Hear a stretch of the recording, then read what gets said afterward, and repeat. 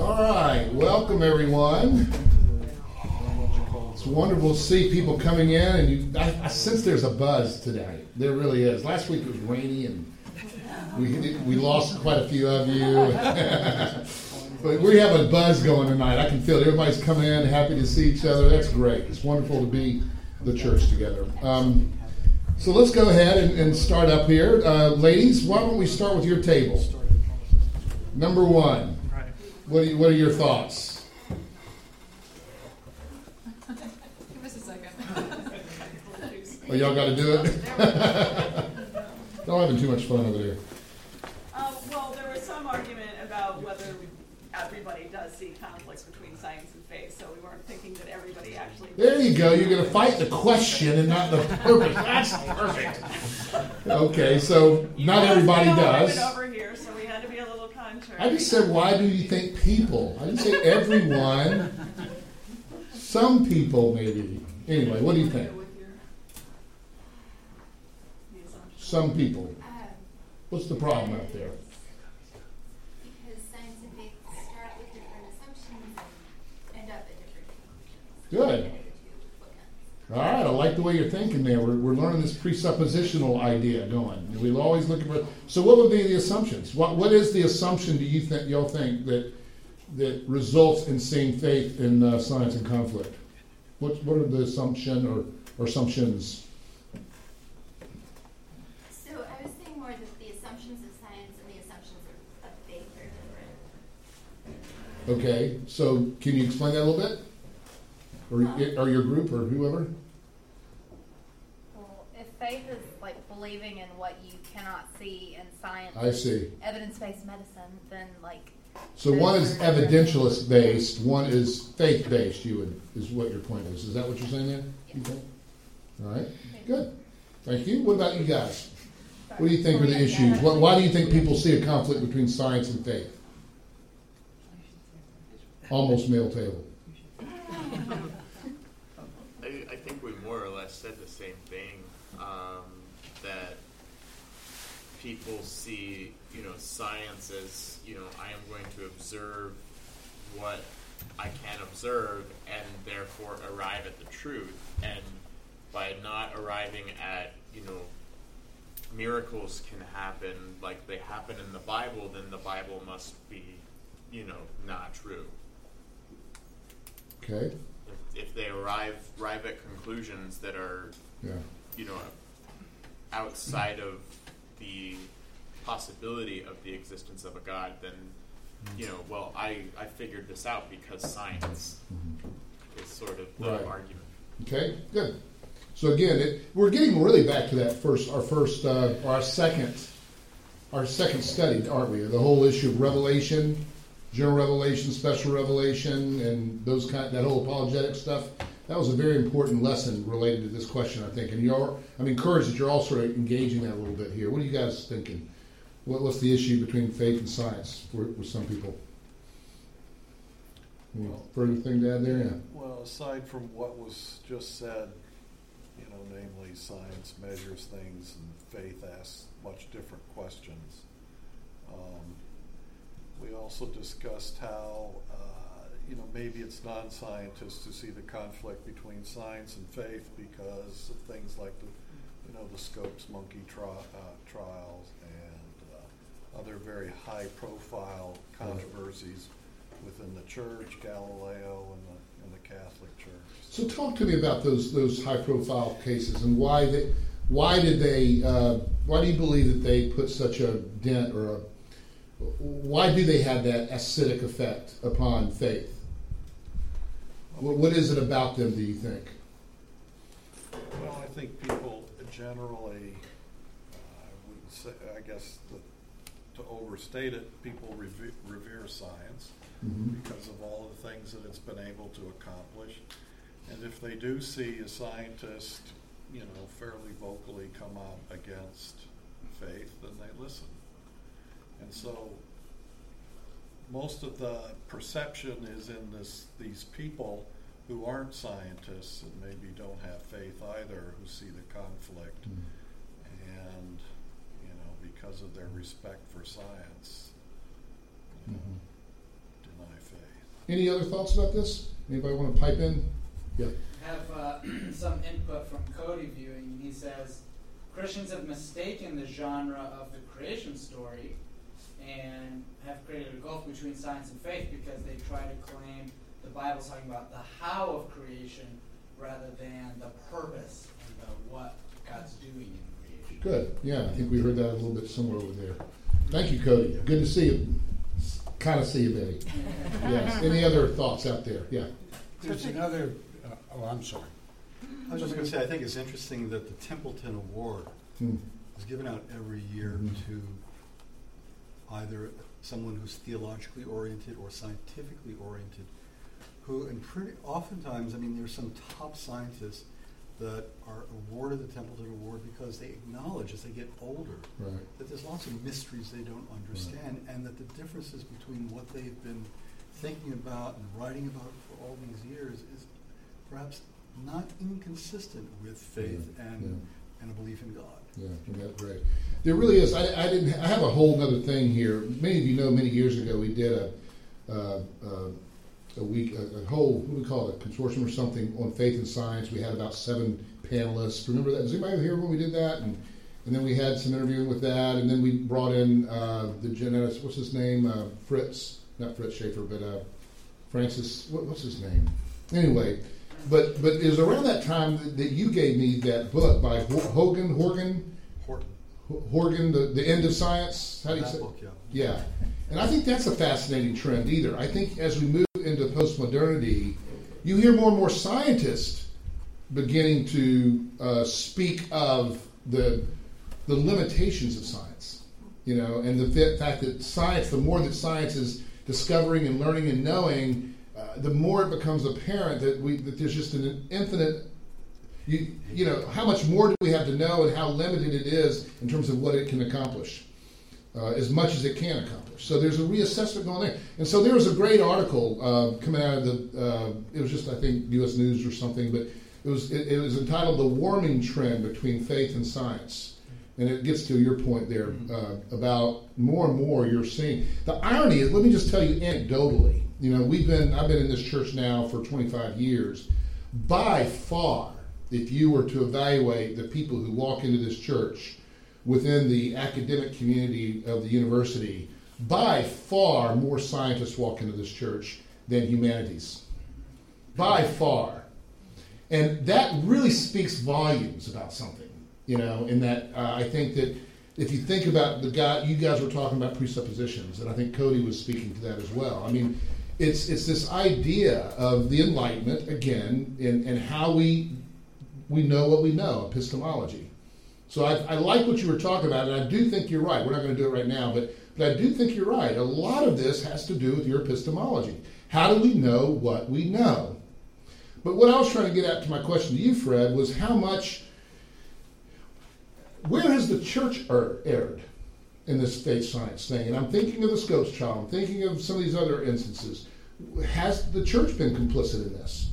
Yeah, absolutely. And how? Talk to me about that. Who said absolutely? I did. Go for it. It's become this reactionary thing where we see something like the theory of evolution or the Scopes monkey trial or just about anything that comes up in the scientific realm is something that kind of challenges our faith as something that's a threat to our faith. Exactly. And so we have to be... So where the church goes wrong is they react against it and try to explain why the new scientific theory is wrong versus trying to figure out a way where this new scientific theory that actually may hold some water, how can that coexist with faith and not in a way that's, we're under fire and we have to defend ourselves because we will die. Very good. Thank you, Trevor. I, just on the top of my head, I wasn't prepared to do this right now, but there are some amazing problems that we need to be honest about on the church side. Is not just and so think about how we talked about in our discussion about 3 or 4 weeks ago. We talked about revelation. Remember that? General revelation, special revelation. There's the redemptive, biblical, supernatural based revelation. that, of course, is Scripture and Jesus Christ and enlightenment by the Holy Spirit, being born again. All of that aspect of revelation, we call special. Remember that? Then there's general revelation, and then the way that Hodge described it, we're going to read him again today about creation. There's the general revelation, which is creation-based revelation. Now, think about one of the problems that you've seen in the Scopes Child and these other instances, where either side, and you can blame both sides almost equally, but Christians, to me, have more... we should know better if we're reading our Bible. We should not have been doing what maybe the world did. But what is the assumption? Why would you pit special revelation against general revelation? Why would the church do that? Why would it bias interpreting Scripture over interpreting nature? Because what we said was that both nature and Scripture are infallible. Nature is infallible. But the people who read nature and the people who read the Bible, are they infallible? No. And so there should be, one of the reasons I think you point out beautifully, Trevor, is the lack of humility. The lack of humility on both sides. Whereas, and again, I'm saying the church should have known better. I'm not quite as ready to let the church off the bank a little bit. The humility to understand that both of us are reading a different book. Both of us are fallible readers, and the books are infallible, which would therefore presuppose that we would want to be humble to hear our scientist friends and say, you've exposed something that might help me read my Bible better. That maybe the world is round, and how would that help me understand my Bible and how to read it? Instead of politicize it, and that's your second point, all of these instances that you talk about, Fred, they became politicized. And in a politicized environment, what's going to happen, do you think? What's going to happen to the rhetoric? It's going to become inflated. Yeah, I can't hear. Ratchet it up. Ratchet it up. And so things like slippery slope fallacy creeps in. If you even get close to reading the Bible anyway but literally, said one side, you're a heretic. Now, all the way back to Augustine and before, even back to Paul, even back to, you can see the Scripture reading the Old Testament. No one has ever read the Bible, quote, literally. In any Orthodox tradition. Now you can say, whoa, Preston, what do you mean? What I mean is they have always read it literarily. What I mean by that is each genre, each context, stories, narratives, apocalyptic literature, poetry, you read it as poetry, you read it as history, you read it as epistolatory, you read it in a certain way which tells you how to read it. So there was a huge problem, this literary, but see, why did that happen? And then what does that do to the world? Literal? Really? Literal? The sun moves and the sun is moving around here? The sun's moving around us? Is that what you got going here? Literal? There's no anthropomorphic language in the Bible that is viewing the world as man sees it? We can't read that literally, you mean? No, we can't. Because it's an anthropomorphism. And so, yeah, I think there's a huge issue why faith in science, but it really comes down to pride on both sides. A lack of humility to recognize that we have two books of revelation from God, both equally infallible, both fallibly read, therefore more of what I think we should have, and what we do see a little bit, is a warming trend. But the other thing that you're going to see, Fred, about that is when you start reading the Bible in a politicized environment, not only is the rhetoric ratcheted up, and slippery slope arguments, and guilty by association, and blah, blah, blah, blah, blah, blah, but the other thing that starts to happen is what? When it's politicized. Error. Error. Yes, error. And let me play that out. If it's a politicized situation, we start reading our Bible for the sake of the argument politically. And we start importing questions or importing agendas. I mean, really? Do you think... Let's just go ahead and take the most conservative view I know of the Bible and how it was written. Let's assume for a moment, which I do actually, that Moses is the author of Genesis. Now, do you really think Moses was writing this book thinking, I need to explain? I mean, were these people thinking about, now, tell me exactly, how did God do this? Or do you think Moses might have had another agenda? And, of course, we're going to discover that today. And so what happens is actually most of the reading of Genesis in this politicized environment is absolutely beside the point of Genesis. Has absolutely nothing to do with what it was written for. And we're imposing upon it questions and issues that Genesis never even in a million years dreamed of. I mean, Genesis is written in the context of the Gilgamesh epic. And the dualism between this idea that there's these great powers that are evil and that are good, and there's therefore these dualisms that are going on. And he's trying to assert that this God of Israel is not in a dualistic, sort of competition with this other God. That's his apologetic. That's what he's trying to do. He hadn't had any clue about modern post-Enlightenment atheism. Nobody was atheist in this, but there was no such thing. The word, the concept didn't even exist. Have you ever thought about that? Can you think of one place in all of the Bible where the anti-God, whatever that would look like, movement was atheist? But there were people saying, there is no God. Can you think of any place like that in the Bible? Have you ever thought about this? I don't know if I'm just kind of blowing your mind, because we just assume, well, of course there was atheism in the Bible. Really? I don't think there was real atheism. I don't know. Maybe Cody might know, because I know he's taking some stuff on this, but I can't think of any time in history where there's been atheism until after the Enlightenment, honestly. The concept even. No, what's the paradigm? What's the debunking paradigm in the Bible? Anybody know? If there's a heresy, if there's a problem, what is the way the Bible addresses that problem? Anybody guess? What's the most common way of defining sin, in other words? Going after other gods. Good. The problem in the Bible was never atheism, it's idolatry. There was another God, there's a competing God.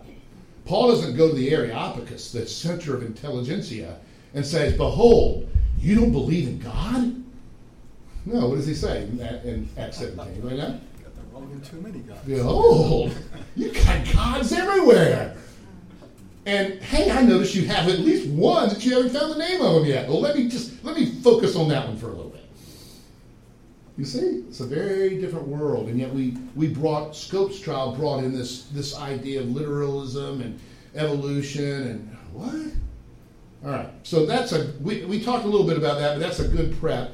Number 2 and 3, real quickly. What do you think the Princeton professor is saying there? Just let's anybody jump in there. I won't go around to all the tables. The gospel of Jesus Christ is the same for scientists as it is for everyone. Evolution is basically a red herring.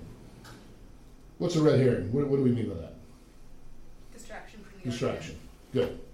So how would evolution be considered as a distraction from this Christian scientist, do you think?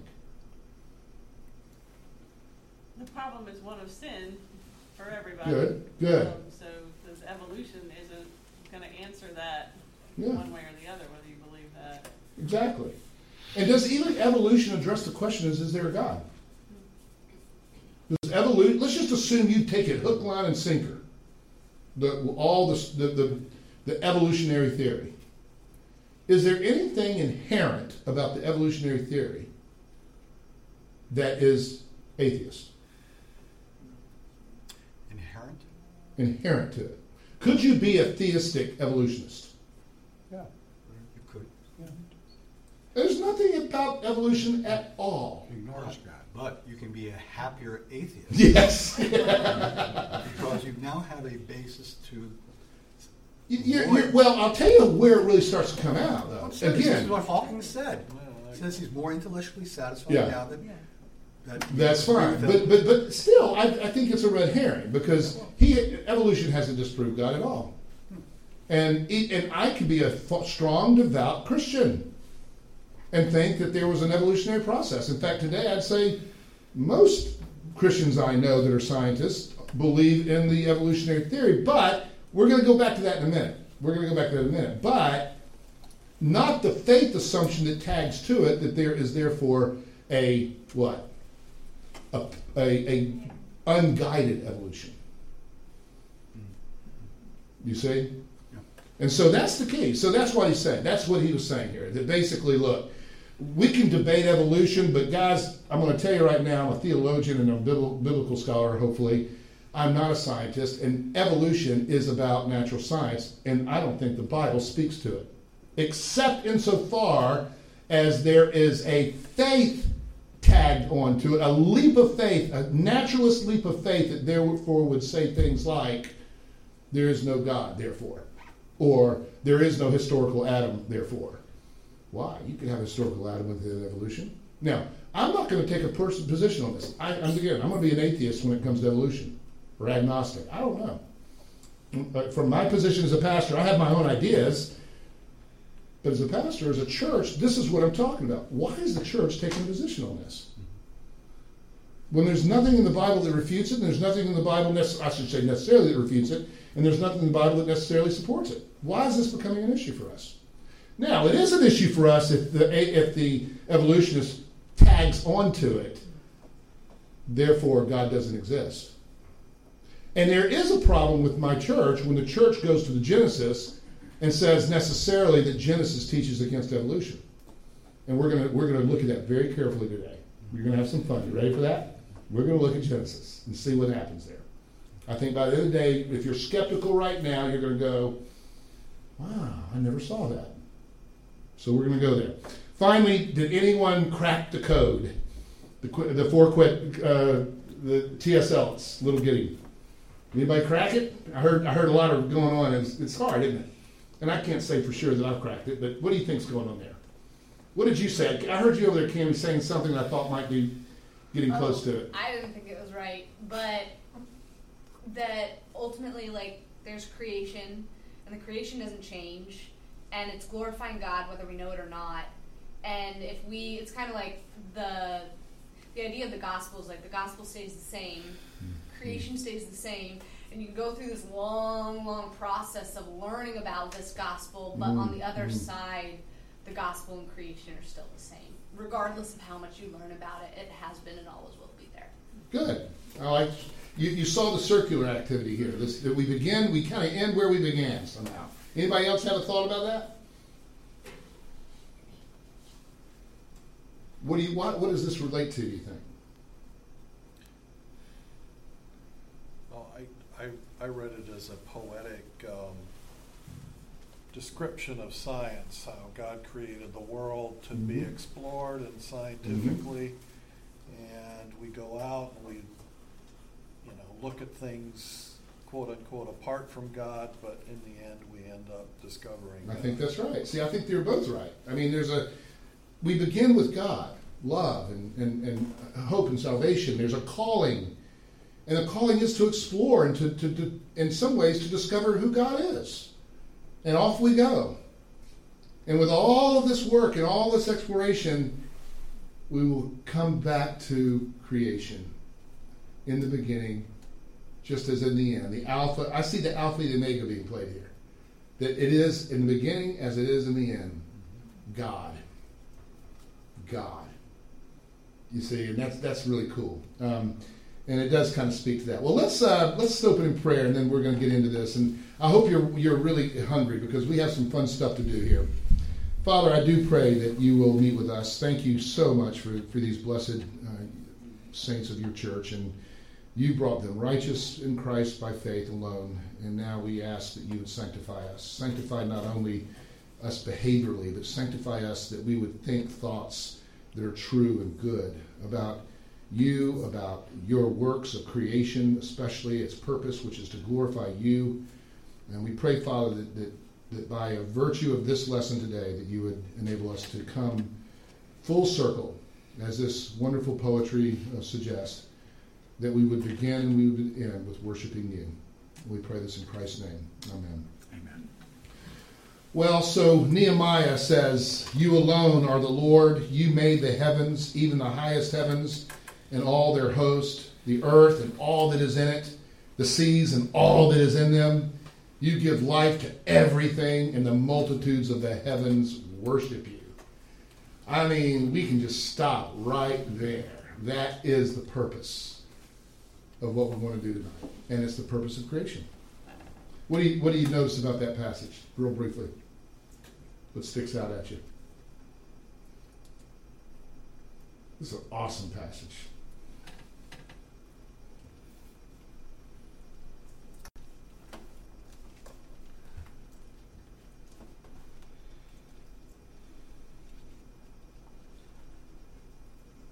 Anything stick out? Anything just catch your attention? I think that God's not only just placing things and bringing them into existence, but I think He's fully participating and fully engaging all the things of the earth, all the things of the sea. He's, the thing that sticks out to me when He says, He basically says, like, you made the earth, even the highest heavens and all their hosts, the earth and all is in it, and the seas and all is in it. So He's saying, you made all these things, and then you give life to all these things. So there's two, in my mind, I see two different things going on there. He's making these things to place them, and then He's giving them life and sustaining them. Okay, good. And then the response is to turn back and worship God. Yeah. So what's the purpose of creation? To glorify God, to worship, to glorify God, to enable us to see and worship Him. What in this passage gives you that sense of gravitas? There is only one Lord on the one hand. Notice there's only one. You alone are the Lord. That's really important. Notice this hyperbole going on. You alone are the Lord, and everything else is your creation. Everything. You, one Lord, in which everything owes its existence. A real strong statement, which therefore means there is no other to worship. We worship you. Here's the way our confession says it. Would someone read it? This is now reading the Bible with our church communally. That's how we read the Bible. We're not so arrogant to think that we're the first people who've been reading it. So how's Westminster 350 years ago tagging on to the tradition that's been going on for 2,000 years?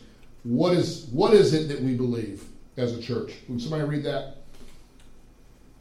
It pleased God the Father, Son, and Holy Ghost for the manifestation of the glory of His eternal power, wisdom, and goodness in the beginning to create or make of nothing the world, and all things therein, whether visible or invisible, in the space of 6 days. And all was very good.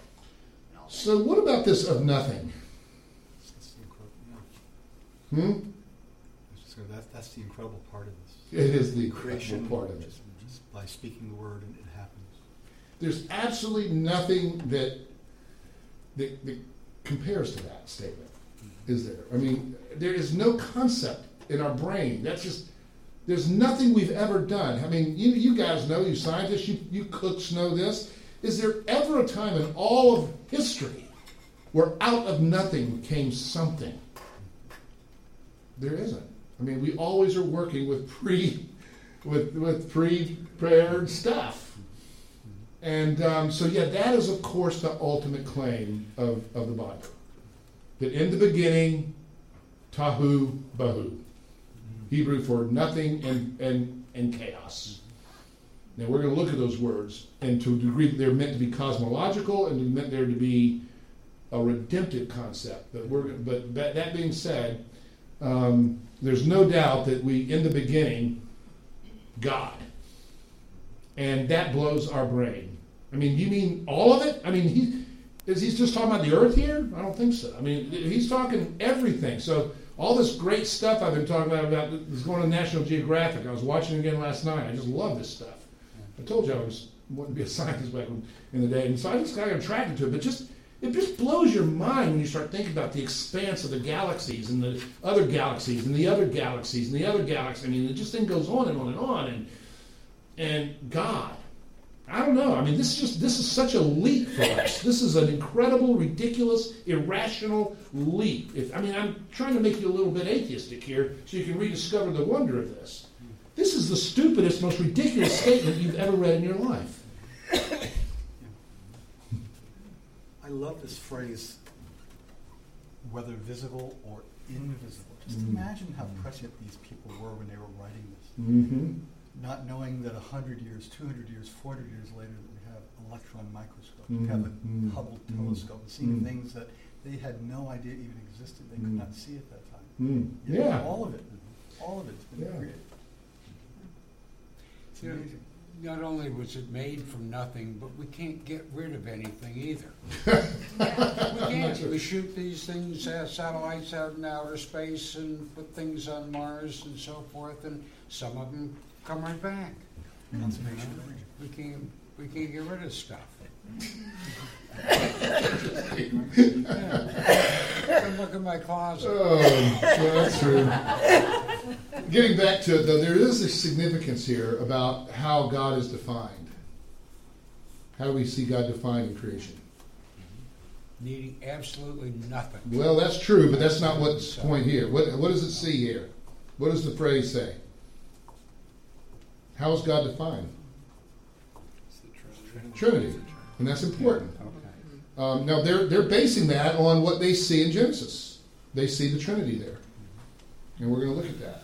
But that's also very important because you're already beginning in almost universally, the churches believe that when we start speaking of the Trinity, you're speaking in redemptive. We discern the Trinity through the salvation story. Christ is the Son, the Word that becomes flesh, right? We would not know Christ except for the story of redemption. The Holy Spirit is in manifest. We know the Holy Spirit through our redemption. We know the Father through our redemption. You think of the doxology, the great and famous doxology in Ephesians chapter 1. And I won't take the time to read it now. We've already looked at the Trinity doctrine a couple of weeks ago. And remember, one of the things we said is that how closely linked to the salvation story is the doctrine of salvation. It's not that the salvation story makes the Trinity. We certainly don't mean that. What we mean is that the Trinity in its activity and its revelation is vis-a-vis the redemptive story. So creation, I'm obviously trying to set you up a little bit to start thinking about creation maybe in a non-Enlightenment cosmological way. Because the early writers of the Bible were not probably thinking about modern science. And here is while there is a doctrine of cosmology in the Bible, I don't know I'm hard-pressed to think that Moses is sitting there thinking, I got to come up with some good, I want the Bible to speak to the issue of modern science and the questions that is modern science. And it's not that it's not relevant to modern science, it is. But we have to be careful how we make it relevant. But out of nothing, you just have to stop. Does anybody have Hodge? Lisa, do you have I know you have my Hodge. That page 81, number 4. Would you mind reading that? Okay. Just a nice kind of meditation about this concept. If God be not the creator of substance, ex nihilo? Yeah. Out of nothing? Yeah. As well as the former worlds and of things, he cannot be absolutely sovereign in his decrees, or in his works of creation, providence, or grace. On every hand, he would be limited and conditioned by the self-existent qualities of pre-existent substance and their endless consequences. But the scriptures always represent God as the absolute sovereign and the proprietor of all things. All right, here we go again. What did I promise you at the beginning of the study?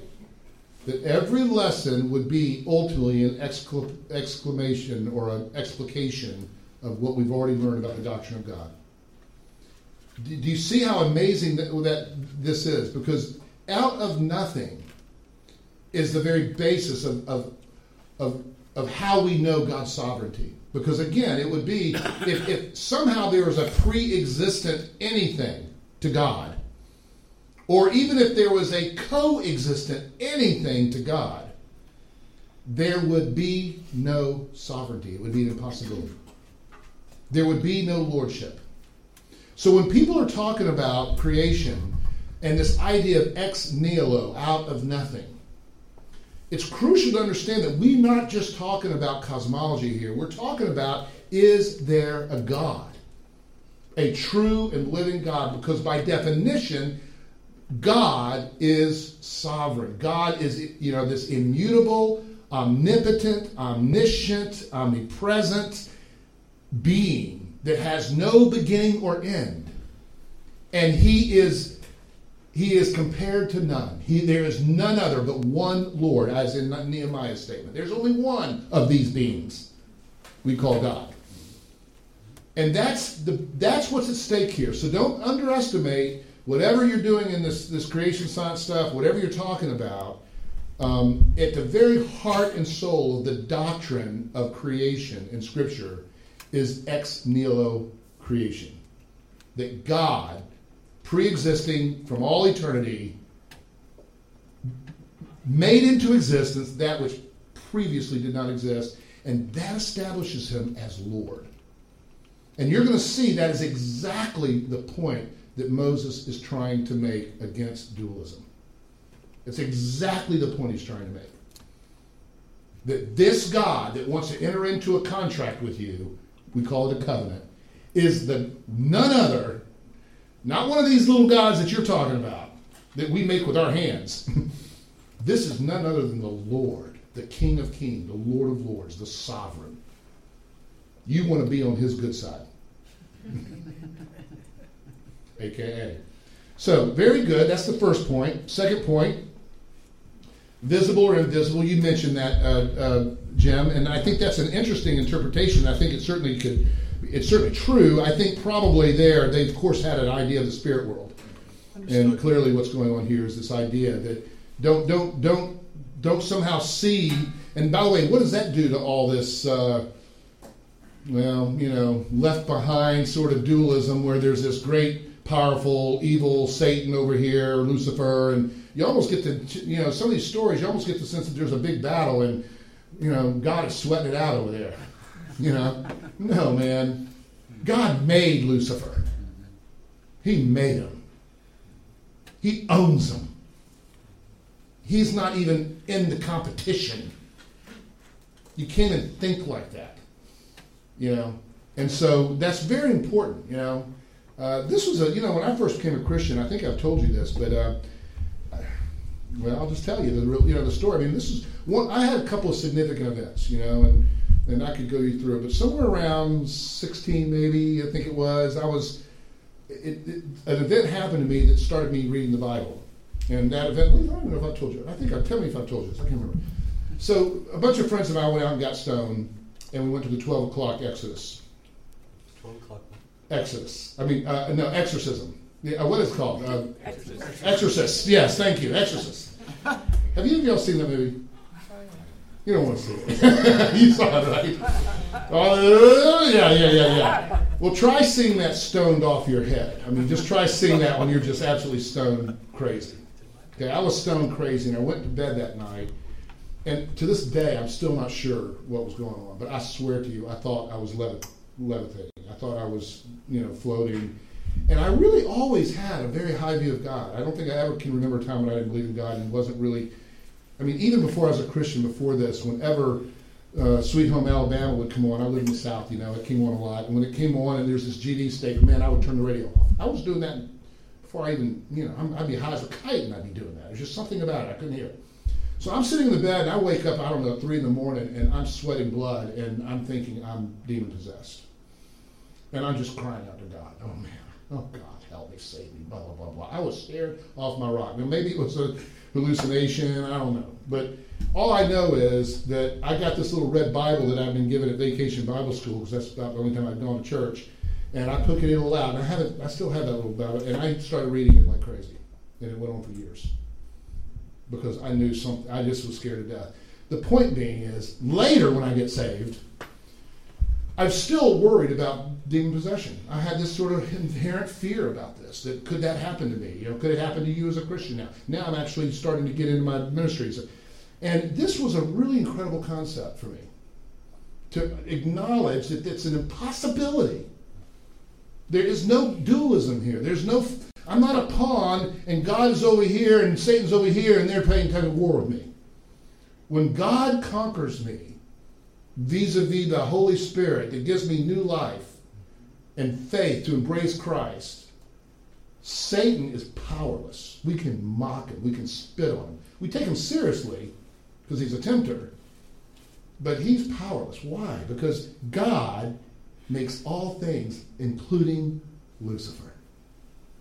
the fallenness of angels. It's not a war going on in that sense. So that's a huge passage for me. I hope for you. And all very good. What do you think the significance of that is? I'm trying to just pull this into our modern day. Now, okay, and all very good, says our church. Now, why is that important to say that? What do you think they say? What do you think they've got in their head? Anybody want to guess? Any movement, theology, philosophy? Sovereignty. Well, there's certainly sovereignty, but why all the creation being all very good?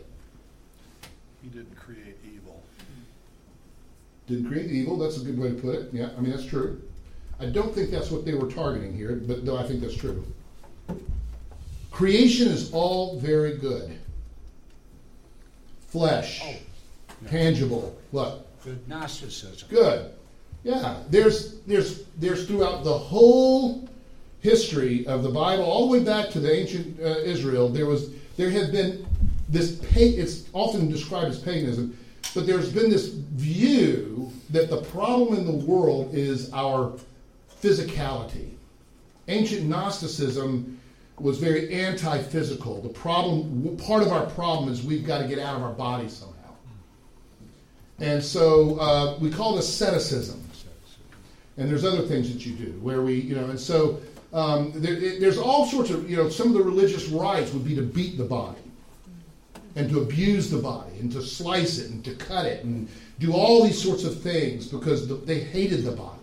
They hated nature because God is a spirit and I'm a spirit, and the reason that I'm wrong, qua Gnosticism, is that, and I can't remember the way to tell the whole story. I used to could have told it. It's in a paper I've written, but there's this thing that happened, and I can't remember all the story, but basically we got a body, and when we got a body, that was the end, because now we have sensory temptations, and and you can see the heresy forming, right? I mean, where does temptation begin according to James?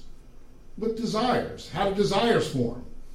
I see things, I touch things, I smell things, right? So you can appreciate it just in the moment that, okay, but whatever you believe according to the biblical worldview, we are not Gnostic, we're not Platonic. We think the body matters. By the way, this is a huge approach to the issue of sexuality. I read a wonderful article once of a mother writing her daughter. And she's basically trying to explain to her, a mother who had been very active sexually in college and very active sexually for most of her life. And she was writing her daughter and describing to her what she learned from that. And she made this, it's not nearly as poetic as she says, because I'm doing this on my head. But basically the gist of what she said was, I discovered that my body was connected to my soul. That when you touch my skin, and this is the way she said, when you touch my skin, you touch my soul. Now, that's a very high view of creation, that your body does matter. To let your body touch something matters, because your person is touching it. And so there's a whole lot of stuff here that comes under this, and we don't have time to do now. But if you're sort of this Neoplatonic Christian, which does exist, there's this idea that the body, that the materiality is somehow bad. And it's all about spirit.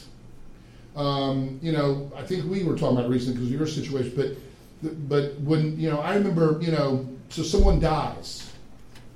And what do we think now of the body? Well, the Neoplatonic attitude, which the church doesn't have, treats the body as just a bunch of dirt now. It's not important. That's not really the person. Really? That body's sacred. It's going to be raised up. That's how much God loved that body. He's going to give it a new life. He's going to give it new breath and raise that same body, says Paul, the same body. So you're stuck with it, guys. Thank God it's going to be glorified. That means made right. I got a lot of correcting to do, or God does. But yeah, so any questions about what we're saying so far? Anything we've said so far before we move on here? Any thoughts? These are just some very basic Christian doctrines that I just flew through real quick. Just out of nothing, ex nihilo, both visible and invisible, all very good. We are big on creation, big on materiality, big on stuff. And a true, as long as it's used rightly, that's the whole other part. But big on stuff. We're fine with stuff. Used to the glory of God.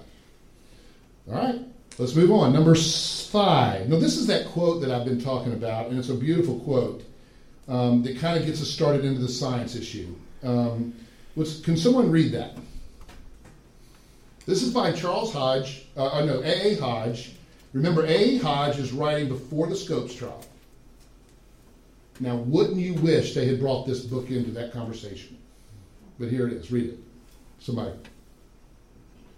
The book of Revelation and the book of nature are both from God and will be found when both are adequately interpreted to coincide perfectly. The one, Revelation in the Bible, was designed and is admirably adapted to lay the foundation of an intelligent faith in Jehovah as the absolute creator and the immediate former and providential ruler of all things. But it was not designed either to prevent or take the place of scientific interpretation of all existing phenomena and of all traces of the past history of the world which God allows men to discover. Apparent discrepancies in established truths can have their ground only in perfect knowledge. God requires us both to believe and to learn. He imposes upon us at present the necessity of humility and patience. Just think about the profundity of that. We have this notion that I don't know, that we're somehow enlightened today, and this is a pre-Scopes theologian that is as orthodox as they get. I mean, this guy's old school theologian here. We're not talking about any kind of liberal anything in this guy. And you're going to see some other quotes in a minute. I think the significance is obvious. Again, I've already spoken to it, so I'm not going to repeat what I already said. It's back to what we said earlier. But here's a little thing for you to know. Mark Knoll is writing on Princeton theologians. And there's a section in his book where he's talking about, and again, this is pre-Scopes, pre all this mess that we got into with this faith science controversy. Because you didn't really see it before that in America. It really wasn't there. And so he's getting at this. Let me just read it. It's a nice little historical to show you that when Darwinism came out, there were reactions within the conservative, within the Orthodox tradition that was, how do we respond to this? And listen to what was happening here. I think it's helpful. I'll just go ahead and read it for us. Hodge and Warfield reached, by the way, just one more thing. Anybody know who B.B. Warfield is? I mean, most people say he championed, if you will, orthodoxy against liberalism. I mean, this is the guy that wrote a whole book on the inerrancy of Scripture in the late 19th century.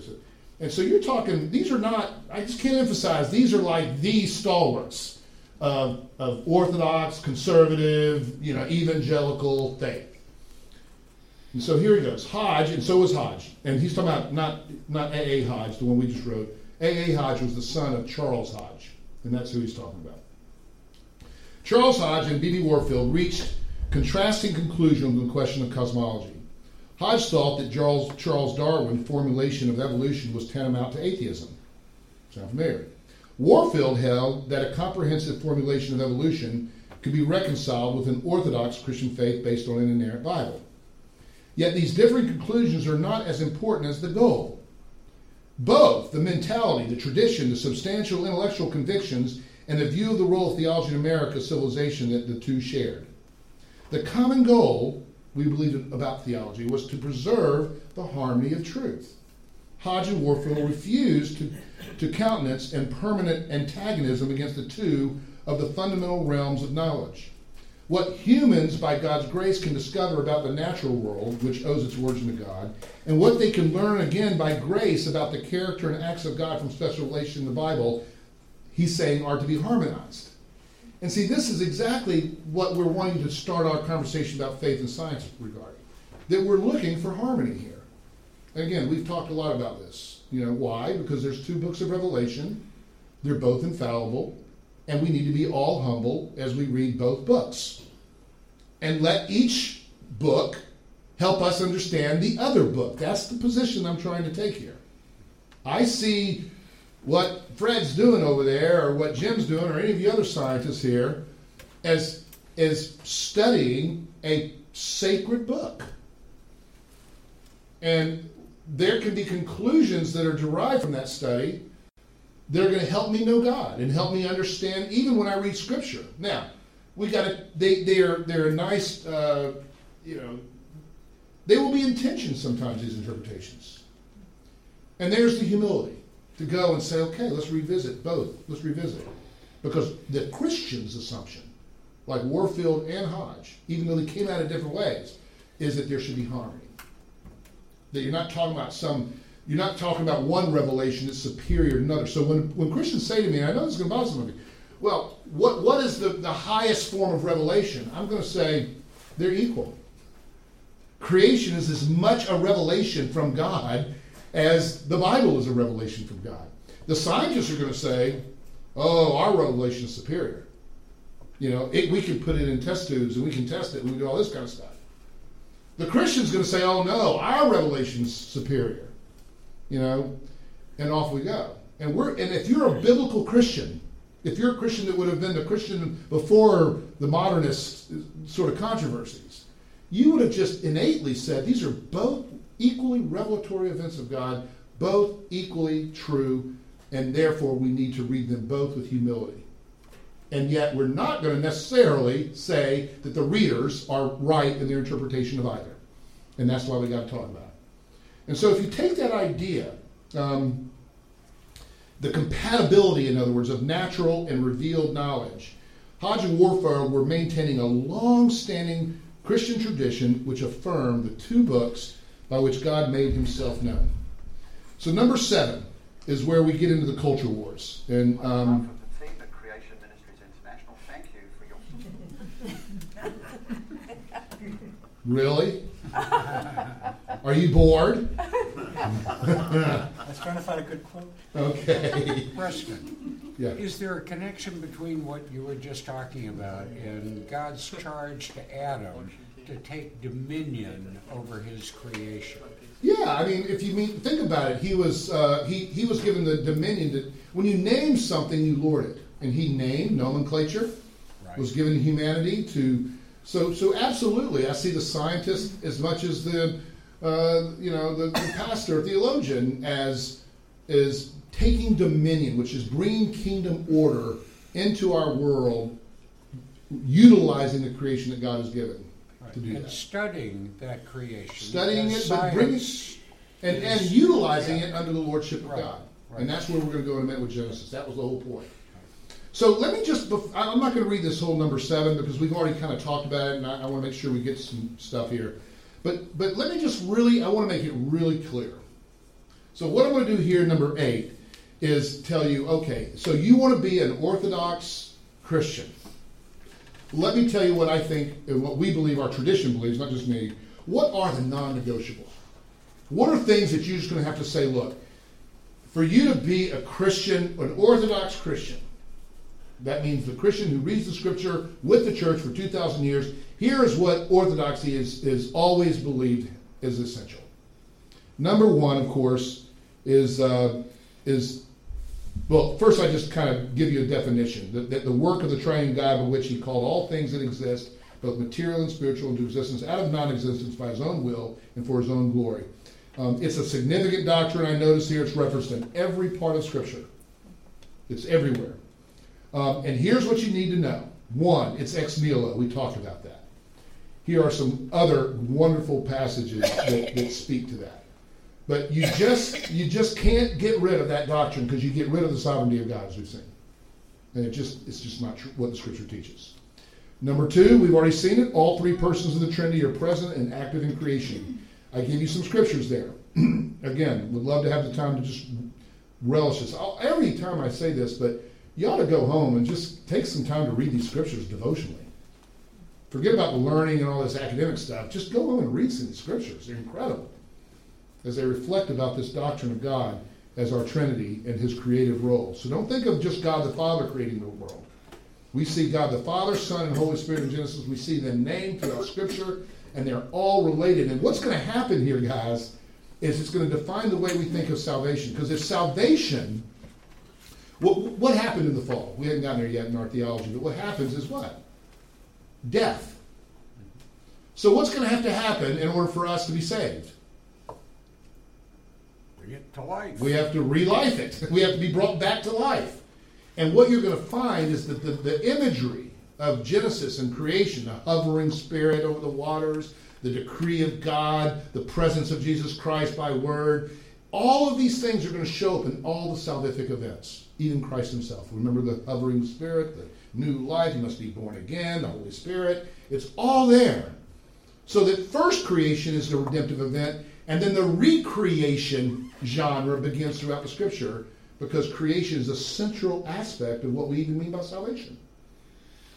And so that's really important. And then thirdly, I would say we believe that the historicity of Adam and Eve within the unique. Now here, I want you to, there's a word here that you probably would read over very quickly and not realize it. Covenantal. The historicity of Adam and Eve in their uniquely covenantal role of federal headship over creation. Why am I going to say that? Because I'm not saying necessarily, and again, I don't want to get off into the controversies, and there are many. I'm not saying necessarily, but I'm not necessarily saying not either, but I'm not necessarily saying that the way we think of Adam and Eve is as in a genetic beginning. It may be true, it may not be true. I'm not sure the Scripture necessarily teaches, however, that there could not have been spontaneous creations of humanity and that were parallel or alongside of or whatever Adam. I do know, for instance, however, you do have a problem by the time you get to Cain. Now, who was Cain, if you're thinking in genealogical terms? You had, remember, Adam, Eve. The son. They begot who? Cain and Abel. And then we have Seth, who replaces Cain. Right? Mm-hmm. Now, we're talking, how many years here? How many generations? You got 2. Yeah. Okay? And Cain gets in trouble, right? God excommunicates him from the temple we call Eden. And Cain's really worried about it. What's he afraid of? Other people are going to kill him. The multitudes. The multitudes of nations. What? Now, whoa! Adam and Eve, you've been busy. Or, do we understand blank begat blank begat blank begat blank in covenantal terms, that we're following a redemptive historical story?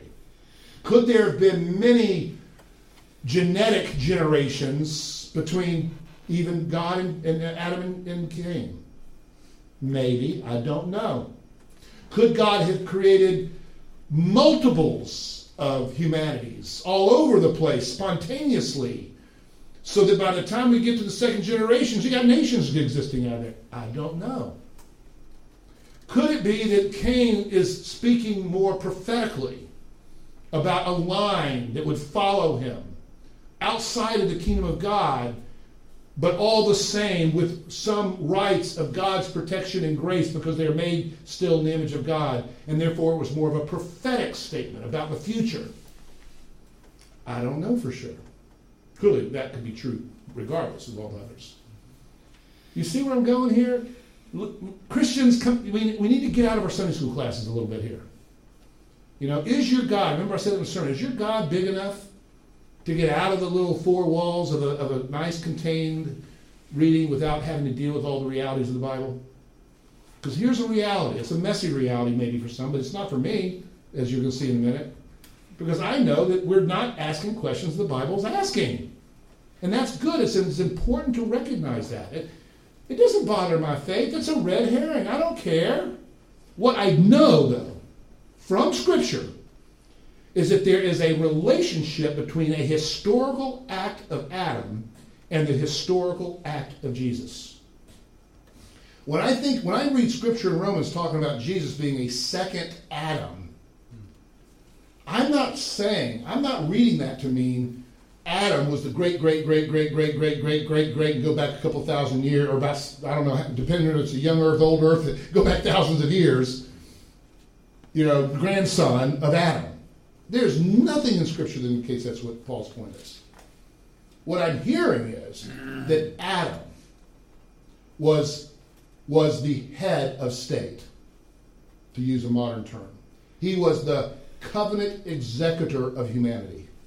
He was brought in to take the oath, the vow that would protect and preserve and sustain as the head of the family, as the head of the church, as the head of the state. He and his actions were going to be acted in a federal, that's why I use that word federal. Y'all know what I mean by that, right? When our president acts, America acted. Because he's our covenant head. He's our national head. Are y'all following me on this? This is really important. So here I'm thinking, who is Adam? Well, he is a covenant head. And his actions were the actions of all humanity vis-a-vis federal relationship. Just as Obama, when he acts, America acted. Now, we all voted Adam in office, by the way, because we all follow after him in rebelling against God. So let's don't pick on Adam too hard here. You know, and it could be, and it's viewed as a curse that gets called humanity out of Adam. That we follow after him, which has a lot to do with parenting, actually, in the scripture. And so you have this amazing statement here, but I want you to be careful, because what I'm saying is, what does it mean to be Orthodox? Well, let's don't start pushing stuff into the Bible that the Bible's not saying. Here's the gist of it. Ex nihilo, absolute, universal, all existence, creation out of nothing. The Trinitarian and the historicity of Adam. Any questions so far? Thoughts? Are you feeling uncomfortable, some of you? Because a lot of times, depending on your background, this can make you feel a little uncomfortable. You go, whoa, you're blowing paradigms here. I thought the Bible was superior to creation. I thought this, off we go. All right.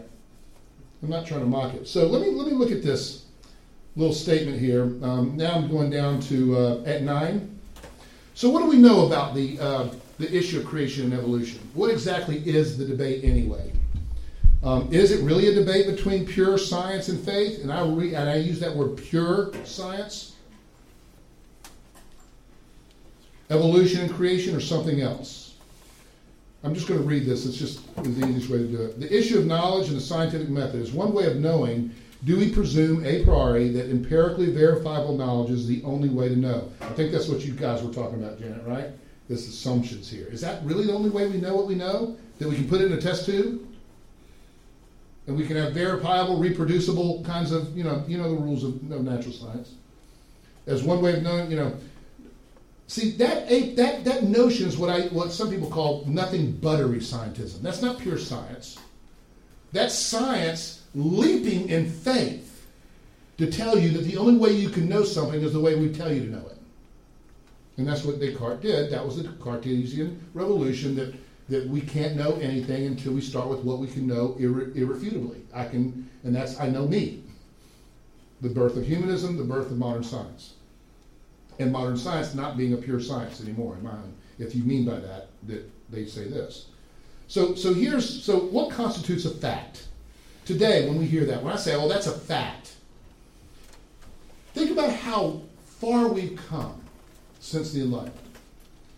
I would say universally, if I were to say it's a fact, God exists. I would say almost universally, even among Christians, that's not a fact. That's what? Opinion.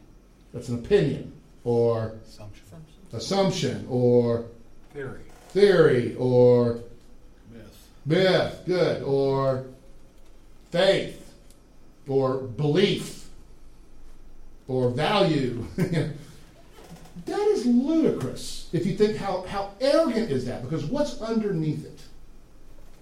It's not that we can know things by empiricism. It's not.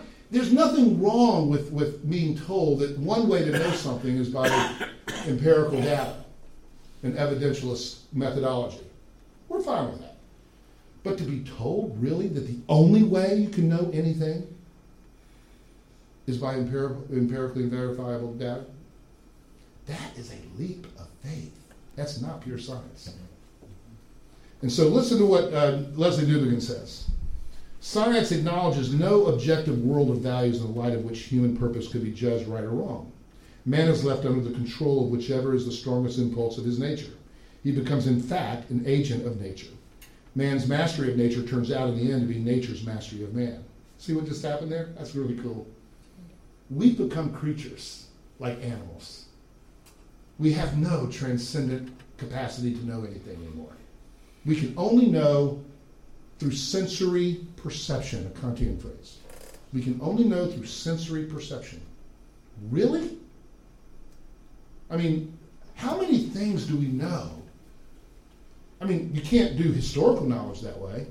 I can't believe in anything past, that happens once and that's it. There's only been one Revolutionary War. How do I know for sure the Revolutionary War happened? Off you go. It's amazing how recently archaeology has been so important to Christians. Now, I love archaeology. And by the way, if you've been in the apologetics thing that we did, there's actually zero archaeological evidence which speaks against the inerrancy of the Scripture. Not one. And I can give you, you can go there yourself. Go. Remember the PowerPoint that I gave you there? It's all in there. You would have watched that PowerPoint if you want to see that. But we want archaeology. Why? Because we're looking for something evidentialist, material, empirical. As if we don't have it, we can't believe in God or we can't believe in the Bible. See, that's pretty arrogant, isn't it? That we can't believe the stories passed down over generations. That there isn't historical data. There's a historical way to know something, and not just a experiential. And so here's the way that one of the greatest philosophers that's lived in our lifetime, Alvin Plantinga. Interestingly, some of you know Sam Newlands. Sam Newlands went to Notre Dame and is replacing him basically, which is pretty big shoes to fill. If I'm clear on that, I'm sure he would say no way I'm replacing him. That's not his point. But he's up there in that world. But the point is, this is an amazing philosopher. And here's the way, and he was here about 10 years ago, and I went to the conference, and this is coming out of his handout that he gave. And here's the way he puts it. So would someone read that so you don't get tired of my voice too bad? Let's read that. Does the scientific theory of evolution include not merely the idea that the living world has been produced by a process in which natural selection is the chief mechanism, but the vastly more ambitious idea that this process has been unsupervised, unplanned, unintended by God or any other intelligent agent? That hardly seems to be an appropriate part of an empirical scientific theory. It looks instead like a metaphysical or theological add-on. Bam. He's just calling the bluff. And we need to do it too, say, whoa. I mean, that's a metaphysical. You know what metaphysical means? Above, transcendent to physical. That's a metaphysical statement. What right does a guy trained in natural science have to make any metaphysical claim?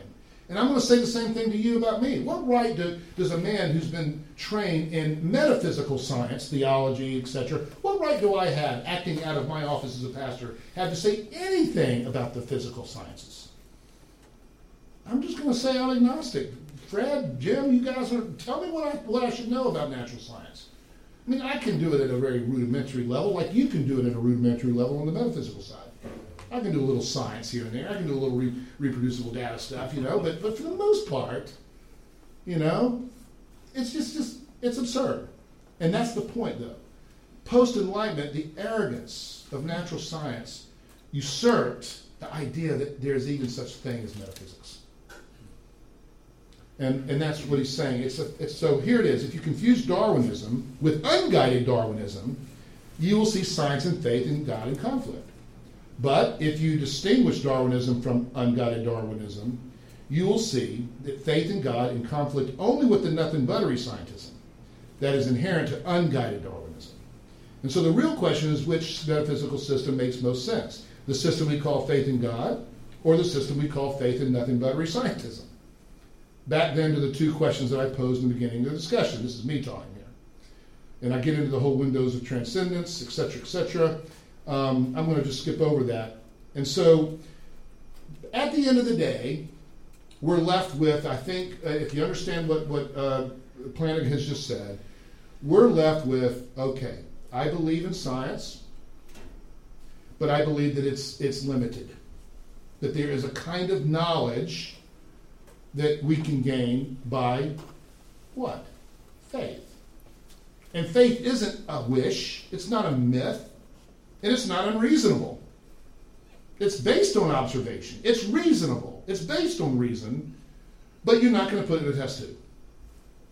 And so it's reasonable for me to believe in love. I see the power of love. It's reasonable for me to believe in the inherent worth of a human being. I mean, we'll waste millions of dollars to save a little old lady under a tree in Africa. Why? Because we just know there's worth in this human being. We know that.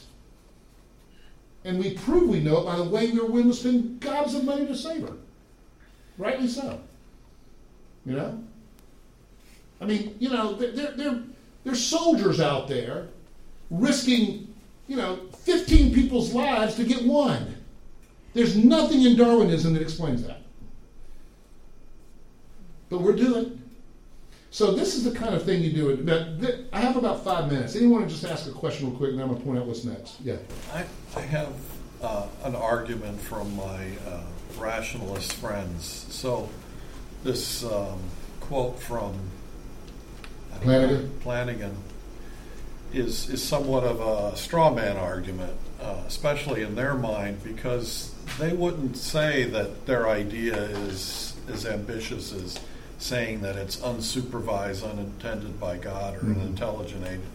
They would just simply say that I don't need to invoke any of the spiritual to explain anything I see in nature. And I would agree with him. I have no problem with that. And Plantinga wouldn't. I don't think that's what Plantinga's saying. What Plantinga's saying...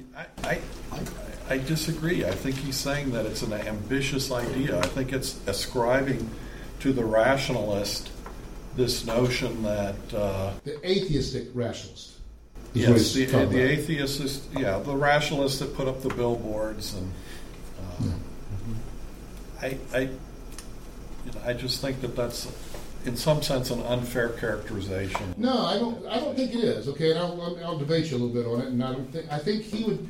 I'm sure, having heard what he would say is to what you just said. Your rationalist said, he'd say, of course, you don't have to be a Christian, you don't have to be a theist to be a good scientist.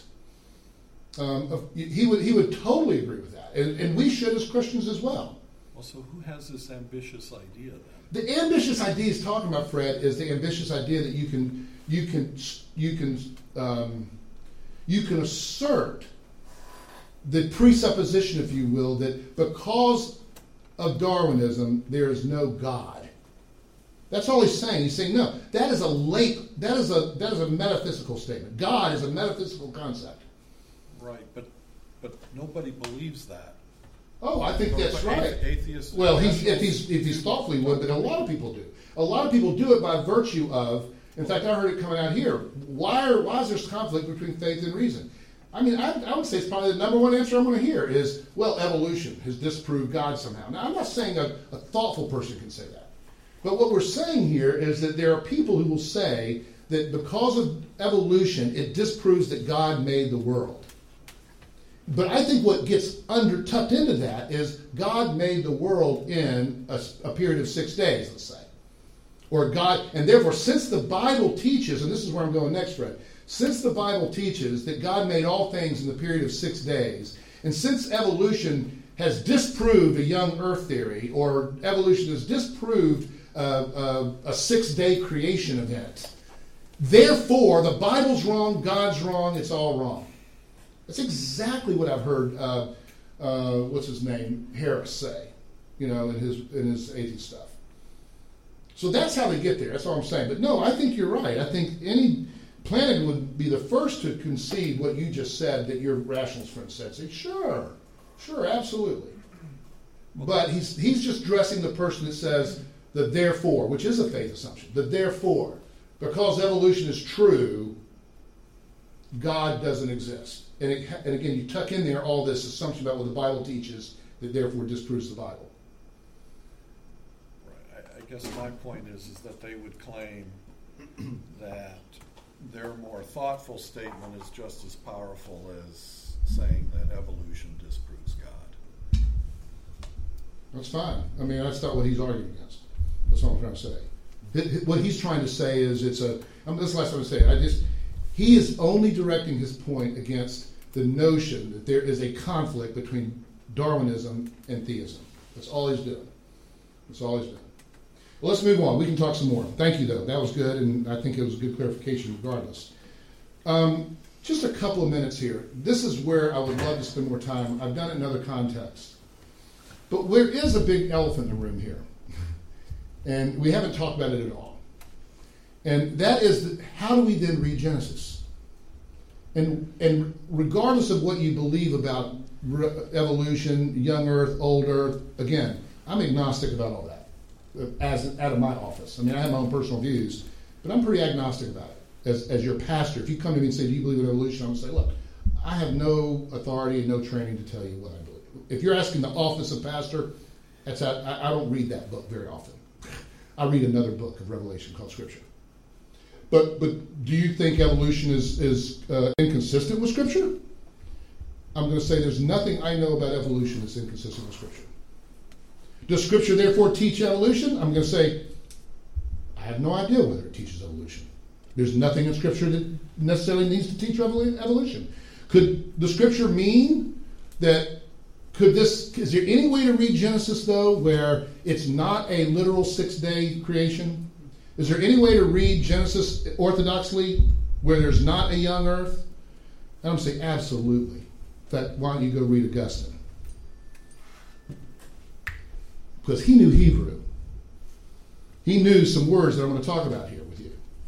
This gets so basic, I realize, but before we even go here, let me remind you, what is the inspired Word of God? What is it? Anybody know?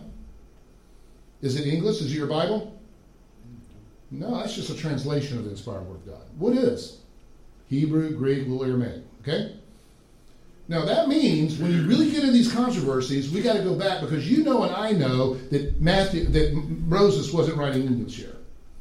And you know and I know, like you heard the other day somewhere here, I can't remember how, but you know, some languages have parse things out more than other languages.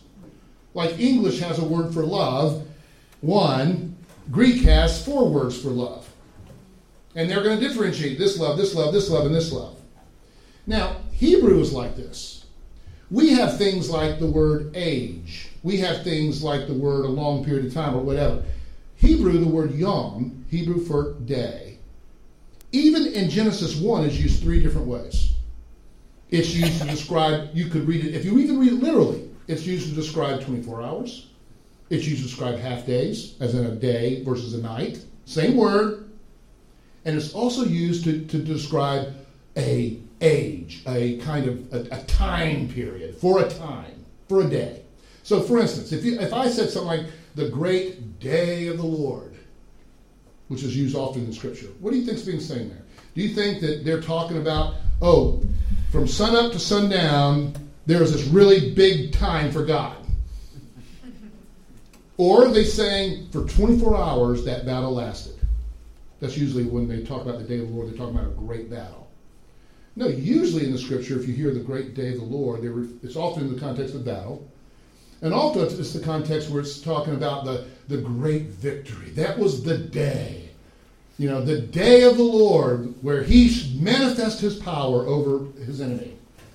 And it could have lasted for years. The day of the Lord. So there's just a clue. How many different ways, and I'll put that in there. We're not going to do it. Here's another clue how to read it. And so that's just one. Here's another clue. When we read the Bible, we want to understand again, what is this book about? And I think almost anyone would agree that what this book is the covenant. So what you have is the way covenants were written in the ancient Near East. And I'm not making this up. If you turn to page 4, I'm going to illustrate it to you. This is the way if you were to enter a contract with a king, suzerain-vassal relationship, then it would look like this. It would start out with a preamble. That is where the treaty maker, in this case the king, is named in a way to motivate respect and loyalty. It's usually a I am kind of statement. And by the way, the book of Deuteronomy is the second, what is Deuteronomy? The second law. The renewal of the law, the old law. So you have the first law, or you have the same law, but the first presentation of law is from Genesis to Exodus, and then Deuteronomy is a renewal of that law a little later in history. And it's very clearly put into the covenant treaty format. So here it is. It starts with a preamble. Who is this great king? Why should you be loyal to him? Name him, in other words. And then historical prologue. You have the preamble, naming the king. He's king over Assyria. And usually that's exactly what it is. Who is this king? Well, this is the king over Assyria. And his lands extend from here to here to here to here to here. That's the way that a preamble would look. And then you'd say, oh, what has he done that makes him worthy for me to follow? And that would be what's called the historical prologue, or prologue. That would be a great history of a survey of his kingdom and what he has done. It would talk about his great battles. It would talk about, these great accomplishments and all that he's acquired in wealth and all of this stuff. And then you had the requisites. Okay, so here are the terms. The rent is going to be $2,000 a month. All right? And what I expect you to do with this, and now I'm sounding like what? A mortgage or a rental statement. It's a treaty, isn't it? It's a covenant. And it would give you, here's what you're supposed to do. If you want to be in my kingdom, if you want to live in my house, here's the deal. You got to pay $2,000, you got to take care of the grass, you got to blah, blah, blah, blah. And that's what would be next in every one of these ancient treaties. Followed by the covenant sanctions. If you don't do it, here's what's going to happen to you. You're going to get kicked out of the house. All right? And then you go into the instructions concerning the covenant renewal. Every year, in order for you to remember this, we're going to renew this contract. So there's going to be a little ceremony. There's going to be a place where the contract is saved. And that was, of course, the Holy of Holies in the chest. And there's going to be a great moment where we're going to constantly go back and renew this covenant with each other. Because we don't want your generations to forget it. And then there's going to be the covenant oath ceremony, exactly where there be vow taking, where the parties would take vows. Now, this is very important. Because if you read your Bible in Genesis and Exodus, what you find is exactly what I just showed you in Deuteronomy, is exactly the way that Genesis 1 through Exodus 20 is written. All about God getting them to Sinai. Okay? And so I say that right here. I won't go through it, but here's the gist of it. Genesis 1 through 2, verse 4. It's all poetry and poetic. God. In the beginning was God. And what you have is day frame 1, who has a Lord in day frame 4. Follow this? Day frame 2, that day's Lord is in day 4, 5. Day frame 3, that day's Lord is day frame 6. Have you ever noticed how moons and stars and bugs and things like that are given personifications, like they rule over the skies? They're all kingdom language. And then you get to day frame 7. What happens? If you need to leave, you can leave. But I'm just going to at least finish this. But I do want to respect the fact that you might need to leave. Day frame 7, what happens? Are there two? Is there a day and then a king there? Take a rest. Uh-oh. What do we got?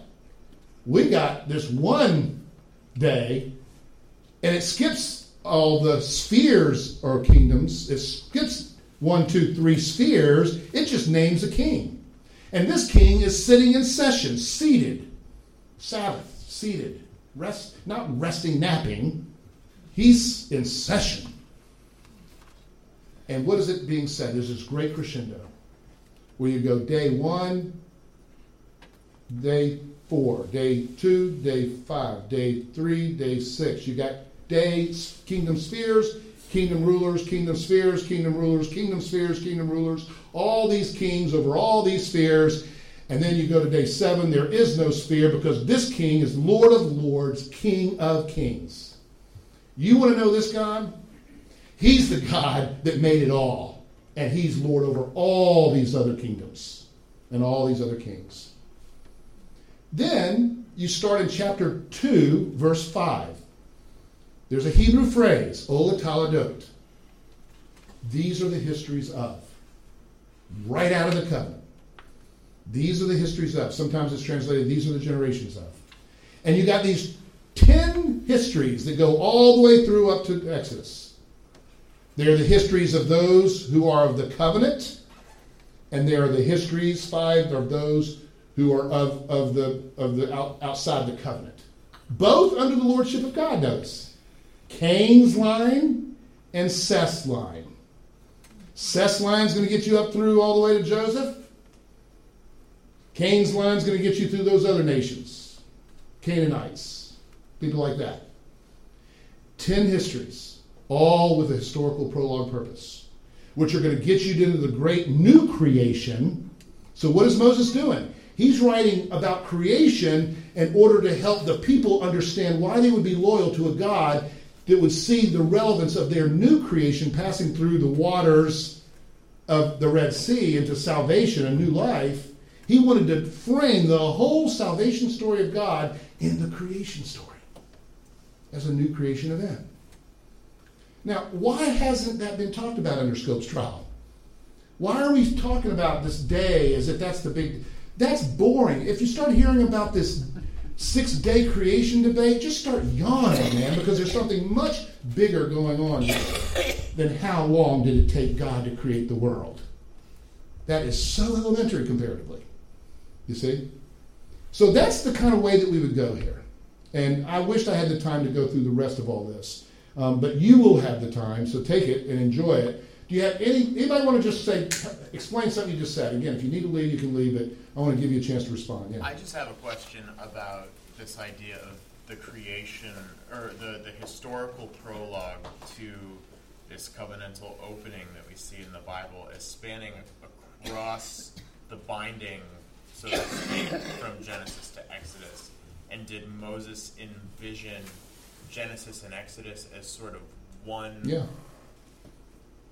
entity that we're dividing up into two? And if so, like, how did that division kind of happen? Well, that's a good question. Yes, I do think that there's one story there. And it really neatly, with following this covenantal framework, gets you to the Exodus, and then the climax being this covenant ceremony that you see at Sinai. I mean, the end of the covenant's when they all take the vow. Remember that? And you see the same pattern, by the way, with the Abrahamic stories. It's amazing, you know. So I don't know, in terms of the division of the books, I mean, you can certainly see that part 1 is sort of the preamble and the history leading up to then the great climax, the final history of the salvation of Israel vis-a-vis, the Exodus. But I don't. That's an interesting question. I can't remember. I'm sure it's come up somewhere. Other questions?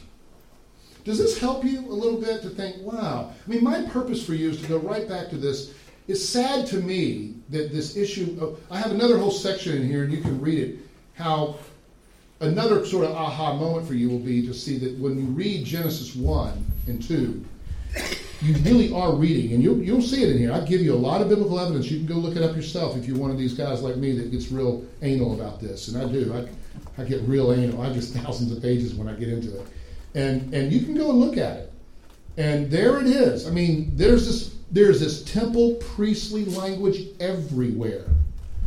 I mean, some of you heard me say that. I just have, it's all here, but just example. I mean, is it significant that Adam and Eve were kicked out of Eden on the east side? And is it significant that the temple, the Mosaic temple, that the door to the temple was always as part of the law on the east side?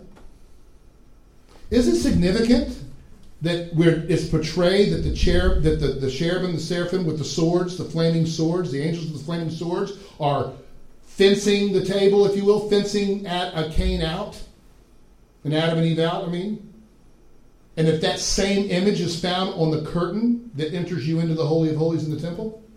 Isn't it interesting that the whole story of Genesis starts with the great Shekinah cloud, glory cloud of the Holy Spirit, hovering literally as the image of a dove, hovering over the chaos?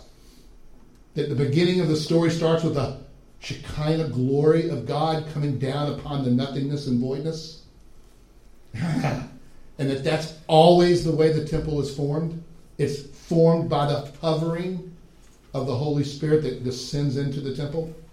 Isn't it curious that when Jesus was baptized and inaugurated in his ministry, that the same hovering image is given as it comes down upon Christ, whose thesis John gave you was Christ is the temple of God?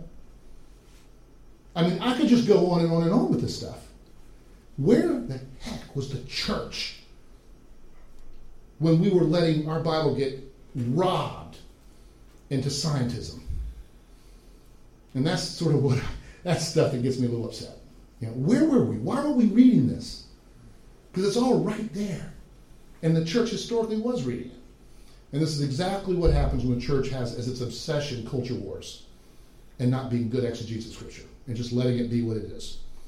Well, I'll stop. Anything else? Isn't part of science special revelation, or not special, but general revelation? Like this whole idea that we seek evidence-based medicine. You're not going to treat a patient with something that hasn't been shown in trials and back to good. I hope you treat that way with me too. If I'm ever coming to you, it's good. If part of science is seeking order, and that's part of the human nature, then that's part of general revelation. So, instead of seeing science so much in conflict, it's part of how we were made to seek order. So, part of seeking evidence is how you have order, and part of why medicine now is effective. But we seek that we don't assume the Cartesian revolution that if we can't derive something from ourselves, that it doesn't exist. So yes, everything you said is true. Have dominion, be fruitful and multiply, which is some really priestly language, by the way, as well. You'll see that language in all the benedictions, temple benedictions, but I won't go there. But the problem, you see, was while it is entirely reasonable to go from creation and say there is a lot of evidence that supports the existence of God. I don't know if you were here, but when we talked about that in one of our first lessons, we talked about the reasons to believe in God and all this stuff. So that's fine. And we would say that faith is always reasonable. It's not anti-reason. So I'm not going there either.